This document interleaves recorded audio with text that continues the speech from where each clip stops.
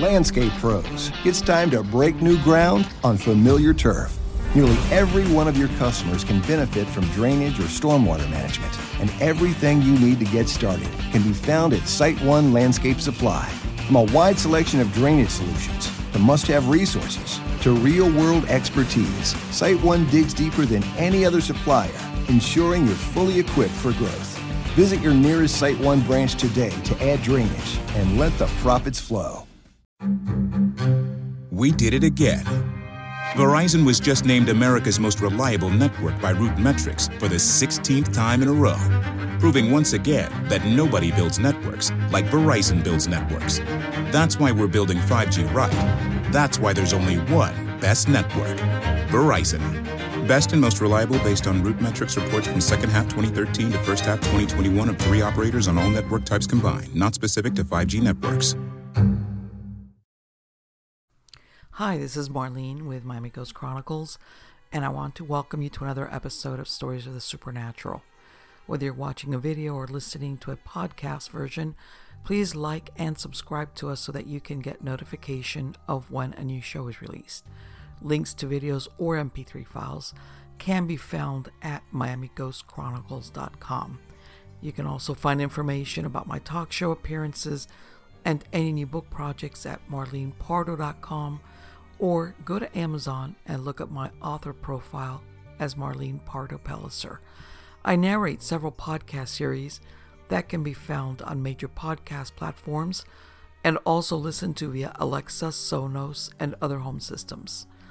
Look for Supernatural Storytime for scary storytelling, Nightshade Diary for classic horror and adventure stories, and of course Stories of the Supernatural for interviews with different guests as we talk about the mysteries of the unexplained. If you want to get noteworthy news about the paranormal world, true crime, conspiracy theories, and just about anything that is plain weird, you can visit Stranger Than Fiction Stories tab at miamighostchronicles.com. I want to thank you for being part of my audience, and I think you are all wonderful. The Detroit Axe Murders and Other Notorious Crimes. Near the corner of St. Albans Street and Mack in Detroit is a tract of land where a house once stood. In 1929, a horrific murder was committed under its roof, where a family including 4 children were killed. Not surprisingly, there have been reports of a headless man seen wandering where this abode once stood. Could it be the fact that this murder was never solved that causes a tortured soul to be bound to the place it experienced its last horrific moments as a human being? In 1902, 15-year-old Benjamino Evangelista was only one of millions of Italian immigrants who came to America seeking a better life. He anglicized his name to Benny Evangeliste, moved to Philadelphia, and set about making a life for himself with his older brother Antonio, who had immigrated from Naples with him. The brothers prospered, but during this time, Benny developed an interest in the occult and claimed to be receiving visions from God, many which were quite dark and not Catholic at all. He also started his cult, which was probably the sale of love potions and hexes to those who were lovelorn or wanted vengeance. Whether his brother Antonio already had seen this side of his brother is unknown, but it was enough to sever the relationship, and Antonio disowned him, at least temporarily, and Benny went off to York, Pennsylvania, to work on the railroad there. Like magnet to steel, Benny developed a friendship with another Neapolitan named Aurelius Leon Angelino. Perhaps he was seeking a mentor or a father figure, since Angelino was 20 years his senior, and before long they both continued studying occult philosophy such as Theosophy, among others. Benny continued with the development of his cult and its philosophies, but a horrific event occurred, which derailed the fruition of his plans. Whether they fed each other's insanity, or there was a triggering event which sent Angelino over the edge. In May 1919, he was jailed and transferred to the county asylum. His wife made efforts and secured his release, not realizing what a horrendous mistake this would turn out to be. The following day, while his wife prepared dinner in their Lancaster home, he took up a club and tried to kill her. She ran into the yard with 2 of their 4 children. However, he took the opportunity to lock himself in the room where his 4-year-old twin sons were sleeping, and he crushed their skulls with the club. He then stripped nude, took their bodies to the yard, chopped up one and stuffed the body parts in a can, and he was stopped by police before he could dismember the second. He ended up in the hospital for the criminally insane. Benny Evangelista, whether truly disturbed by what his friend had done or because he thought it was expedient to sever all ties between himself and this ghastly crime, relocated to Detroit, Michigan. He moved in with his brother Tony, who lived in an Italian neighborhood at 642 Wilkins Street with his wife and 4 children. Benny worked as a carpenter. Sometime after 1920, Benny married, had his own children, and expanded his interest into real estate. Despite making quite a bit of money with his real estate interest, there is no denying that he was enthralled with the occult. He named the cult the Union Federation of America. He authored his own Bible for it, titled The Oldest History of the World Discovered by Occult Science. He was a self-described poet, mystic, prophet, and healer, and used religion, black magic, and herbal medicine to cure those with mental or physical ailments. He would charge sometimes as much as $10, which was the equivalent of 2 days' pay for most of the people that lived in his neighborhood. Things went so well for Benny that he moved his family to a house at 3587 St. Aubin Street in Detroit. It was spacious, painted green, and had a wide porch. In the basement, he constructed a dingy shrine that consisted of papier-mâché dolls and figures hanging by a wire in the ceiling, which he claimed depicted celestial planets, and his Bible was the sun. He also had an altar where he concocted his potions and hexes, including the sacrifice of animals. He held sermons there as well as readings, but not all those that came to him for cures or love potions were pleased with the results.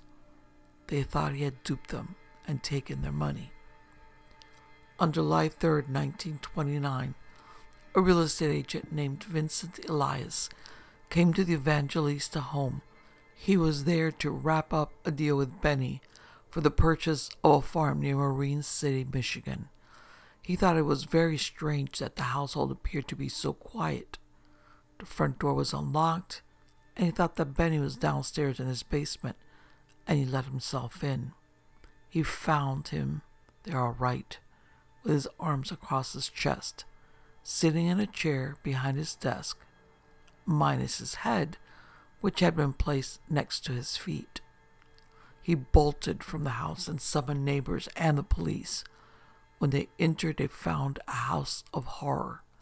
Benny, it appeared, had been the first victim, and bloody footprints were tracked upstairs where the bodies of Santina Evangelista and her 4 children were found in their bedclothes. The coroner estimated the crime was committed around midnight. Santina's head had been almost severed, and her 18-month-old son Mario lay in her arms with his head crushed.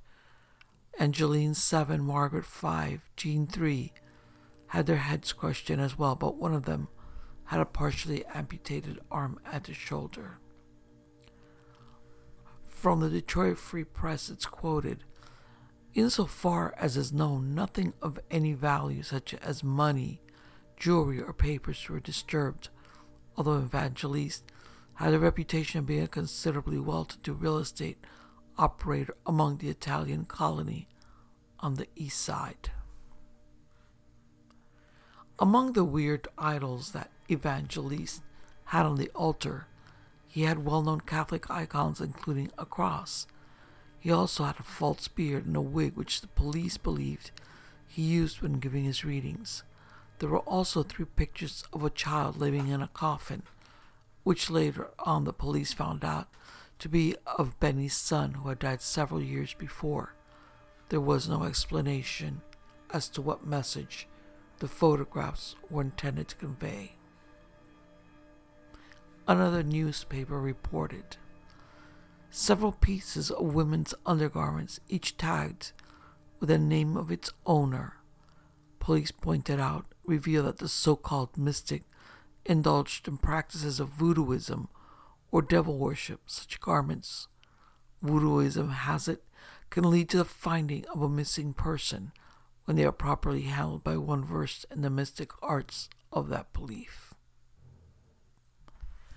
The police interviewed his physician, which lived also on St. Albans Street. He told them that Benny was insane and a religious fanatic, that he would demonstrate outside his home on the street, waving his arms around and shouting incantations while he stared heavenward.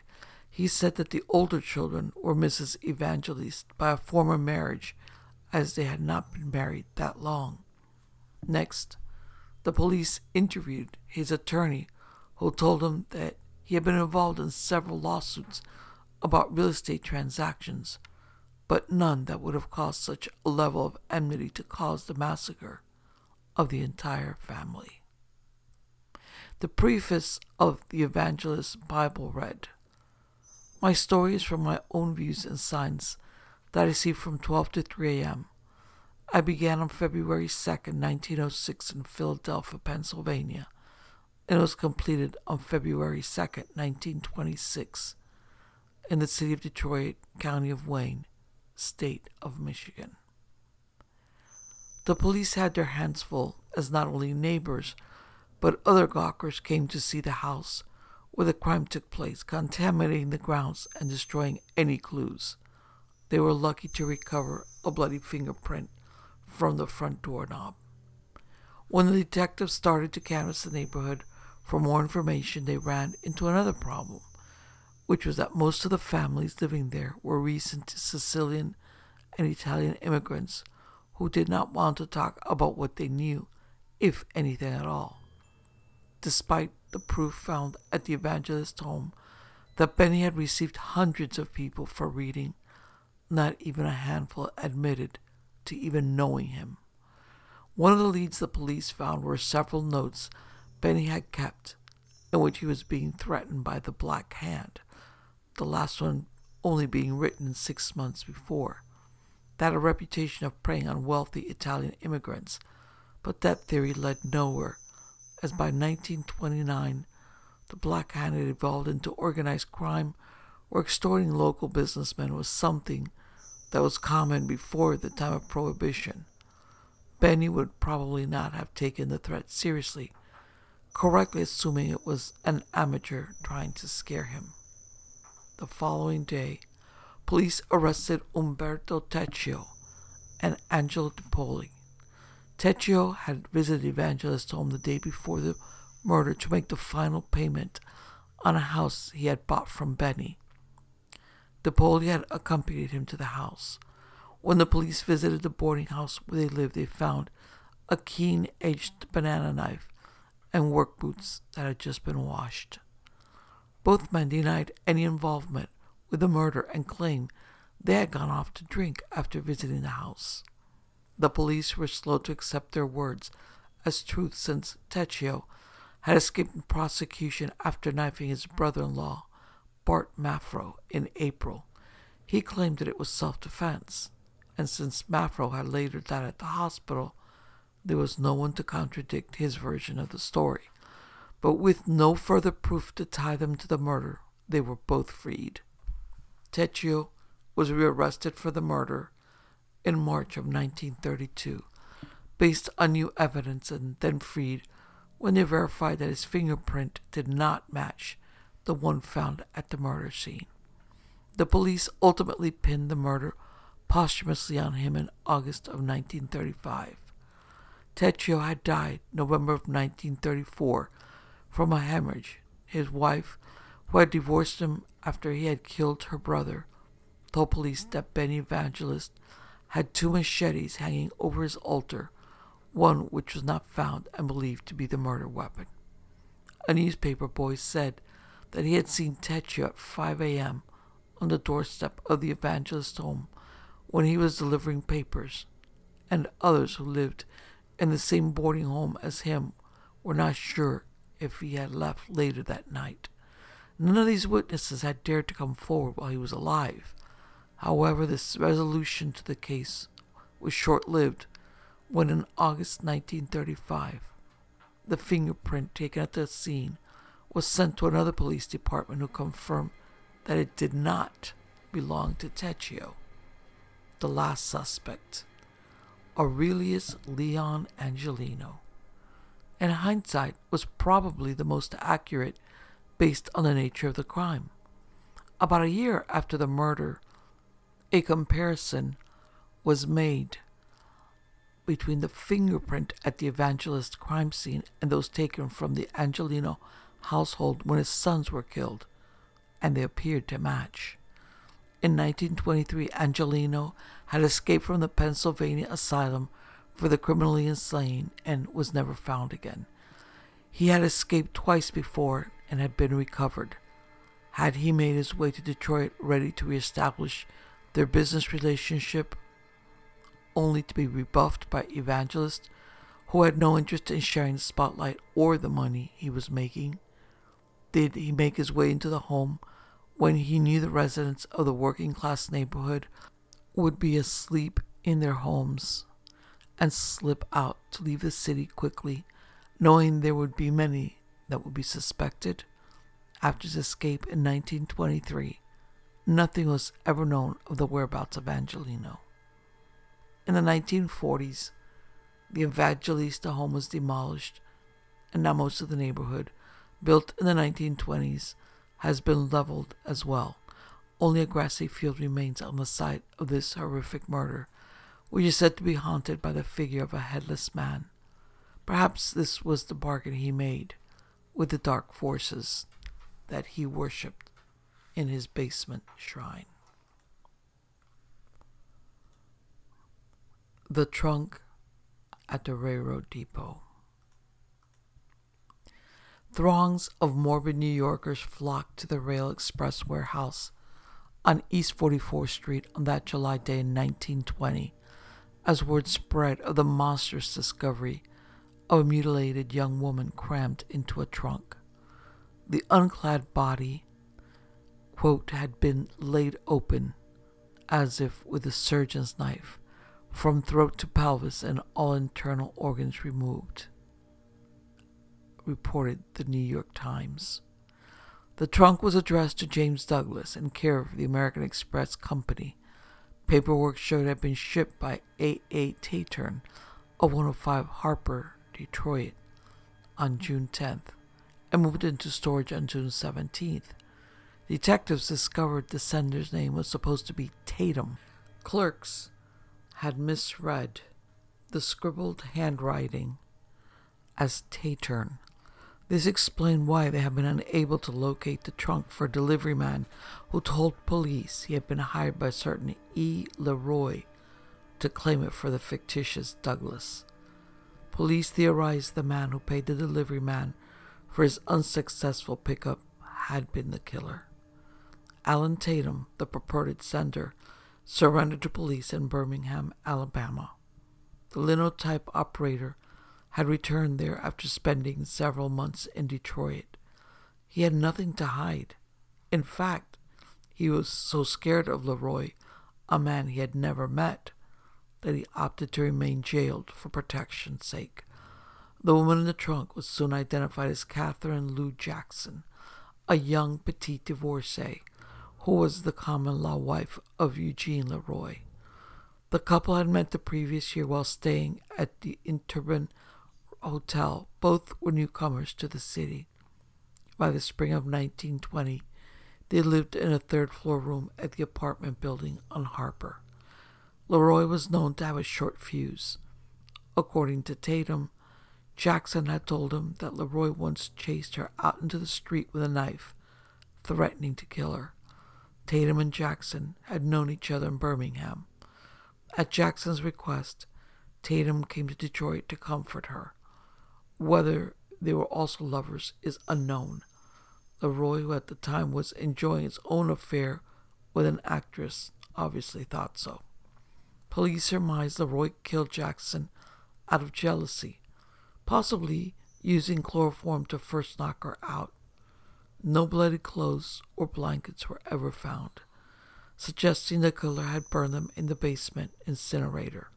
Leroy used Tatum's name as a sick joke and a false lead when shipping her remains out of town.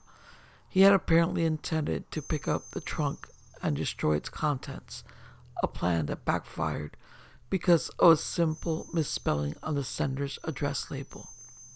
Leroy was faintly recalled by acquaintances as having been employed in the auto industry, either as an engineer or mechanic, though that may have been a ruse.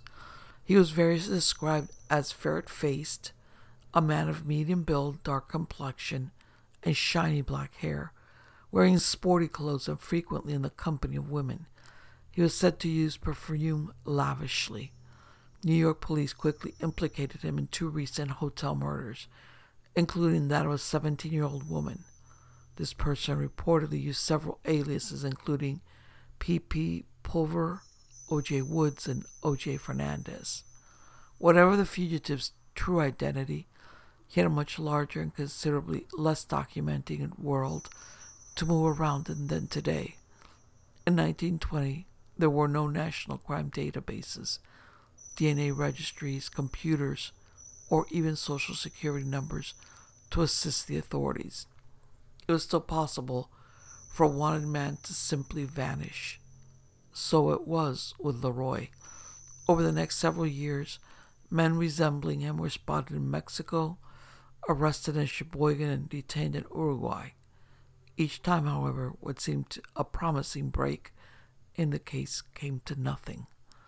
The last flurry of sightings occurred in Chicago. In February 1925, a carnival worker named Frank J. Leroy was arrested, principally because of his name and a unique scar that matched the one the suspect was thought to have on his left leg. However, police soon determined the man had been in a Cleveland jail at the time of the murder. That November, a waiter matching Leroy's description was picked up in the same city. He too was soon set free. An already cold trail slipped into deep freeze. No trace of Leroy was ever found. Neither was a second trunk the killer was known to have shipped from Detroit the same day as the first.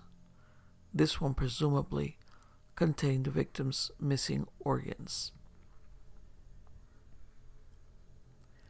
Who killed Grace Loomis? The evening of February 22nd, 1927, was wet and cold. Despite the rain, Dr. Frank O. Loomis later told police he decided to take a walk. When he returned to his home on the 1300 block of Marlow, about 45 minutes later, he found his wife, Grace, dead on the floor of the sunroom. Her face had been battered, and there were deep cuts on her arms and fingers. A window had been smashed. The $100 Loomis said he'd given Grace to buy clothes for the 2 young children who were sound asleep at the time of the murder was missing. Friends described Loomis as an upstanding citizen, a doting family man whose practice included many charity cases. There was no apparent motive for him to kill his wife, a nurse he had married in 1914, but detectives didn't buy his story. They found a scorched wooden stake and a pair of pearl buttons in the basement furnace, indicating to them that he had burned the murder weapon and his bloodied shirt before notifying authorities. Moreover, 2 people walking on Marlow reported hearing a shrill scream around 9:05 p.m. It was about that time that a telephone operator handled a call from an unknown woman who shrieked before a man's voice came on the line. "Never mind," he said, then hung up. Loomis contended that at that particular time he had been blocks away on his walk. Loomis was arrested and put on trial. Every day, hundreds of people tried to squeeze into the small courtroom where prosecutor Robert Toms and Louis Colombo, one of the city's top defense attorneys, heatedly clashed. Colombo contended that a peeping Tom had watched Loomis hand his wife the $100, then waited until the doctor left before breaking into the house and fatally beating Grace, taking the money and the murder weapon with him as he fled. It was a simple, straightforward, and plausible scenario. But then there was Gertrude Newell. Detectives and reporters knew quite a bit about Newell, even if the jurors weren't allowed to. Described as an auburn-haired charmer, the slender, flighty divorcee had been spotted being squired to speakeasies by Loomis several times before Grace's murder. After the murder, police apparently planted listening devices in Newell's Wabash Avenue apartment, though whatever they may have learned was inadmissible. The prosecutor brought her name in rather timidly, some thought, and Loomis admitted that he had had a cocktail with her once and dinner with her and her parents another time, wrote crime reporter Charles Givens. However, she was declared a hostile witness and therefore could only be called to the stand on rebuttal.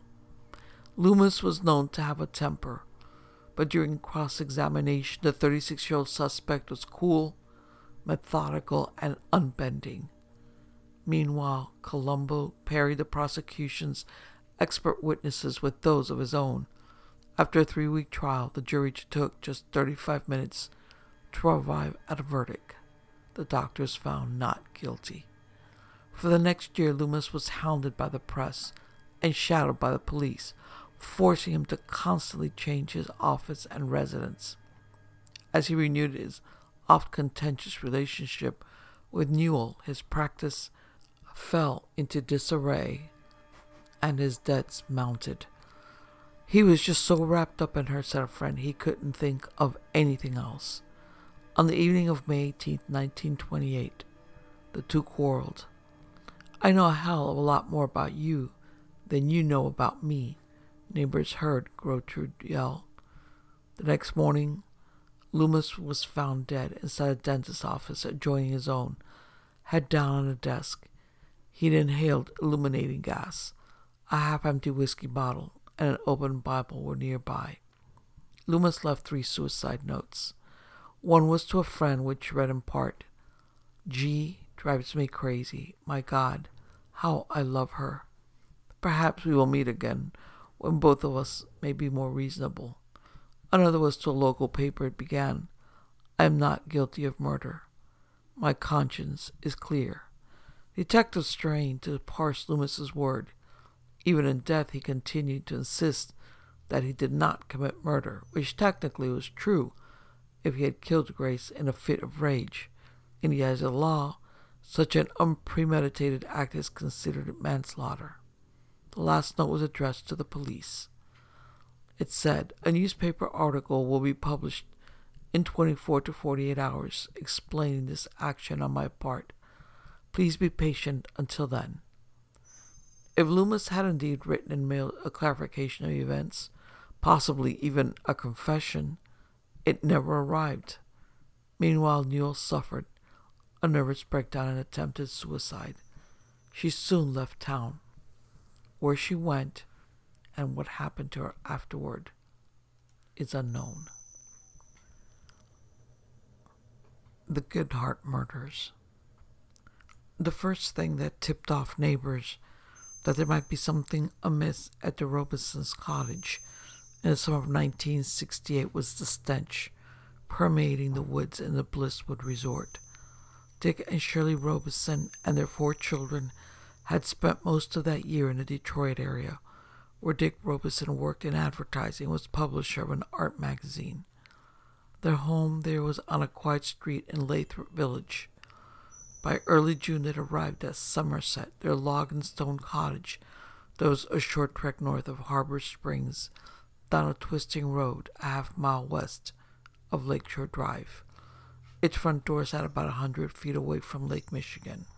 When a neighbor complained about a bad smell coming from the area of the Robesons' cottage, a caretaker stopped by to check on things on July 22nd and found the doors locked. Concerned, he pried open the door's molding to gain entry. It was then he saw the first body. The caretaker backed away and called police. The scene was so gruesome that the cabin had to be demolished after the investigation because the blood and stench could not be washed away. The initial autopsies had to be done at the Emmett County Fairgrounds because the smell and the advanced state of decomposition made it impractical to bring the bodies into the morgue. Investigators later determined someone had shot through a cottage window with a rifle, killing Dick Robeson and one of the boys. The others were chased down and shot one by one. The killer closed the curtains, locked the door, turned up the heat, then tried to cover the bullet holes in the window with a piece of cardboard. Because nearly a month had passed between the murders and the July discovery, police started by talking to people about what they'd seen and heard near the family's cottage at the end of June. They interviewed a local man and teen who'd handled some tree trimmings for the family on June 25th and likely were the last locals to see the family alive. The officers talked to other neighbors who remembered hearing raised voices and rapid gunshots coming from the property around that time, but assumed it was someone shooting seagulls on the beach. The investigation quickly centered on someone much closer to Dick Robeson's inner circle. Joseph Scalaro III of Birmingham had worked for Robeson's advertising and publishing companies since 1965. The U.S. Army veteran was listed as an assistant to the publisher. As the investigation to the multiple homicides progressed and the laboratory analysis of the evidence seized at the scene of the murders became available, glaring discrepancies in the statements of Joseph Scalaro, business associate of the victim, became obvious. The more they dug, the more inconsistencies they found between the evidence and what Scalaro told them. Investigators began to question his alibi at the time of the slayings. The really impressive detective and crime lab work surrounded the two guns police say were connected to the case: a 25 caliber Beretta automatic pistol and an uncommon 22 caliber Armalite AR-7 rifle. Records obtained by the police showed Scalaro had purchased two of each, though he later claimed he'd given one of the pistols to Robeson and given both the rifles away. But witness statements led police in 1969 to a private shooting range owned by Scalaro's father-in-law. Detectives found AR-7 shell casings there that exactly matched those found at the crime scene, according to a state police lab report. This turned out to be the smoking gun for investigators who had long been pushing for a break in the case. As the years passed and Emmett County still declined to bring charges, the investigation shifted to Oakland County. This was where Robeson's business was based, and the alleged embezzlement took place. But no arrest warrant for Scalaro was ever issued. Shortly before authorities planned to request charges, Scalaro killed himself in March of 1973. There were rumors that Scalaro got wind of the charges, but the investigators say that they don't like to think that anyone on the case would have leaked the information. Scalaro continued to deny the allegations until his last moments, leaving a sentence on his suicide note stating he did not kill the Robesons. He scrawled at the bottom of the typewritten note, P.S. I had nothing to do with the Robesons. I'm a cheat, but not a murderer. Fast forward 5 decades. The land where the Robeson cottage once stood has remained vacant. After the murders, a family purchased the property and kept it untouched, almost as though it was a memorial. Then in 2018, the property went on the market. The 1-acre waterfront listed at $425,000. Would you buy it? Would you build a house there? Wondering about any strange noises you heard outside or maybe even inside your new home. In South Dakota, we're looking forward to exploring new roads and wide open spaces. When you're ready to travel, go great places. Learn more at travelsouthdakota.com. We did it again. Verizon was just named America's most reliable network by Root Metrics for the 16th time in a row, proving once again that nobody builds networks like Verizon builds networks. That's why we're building 5G right.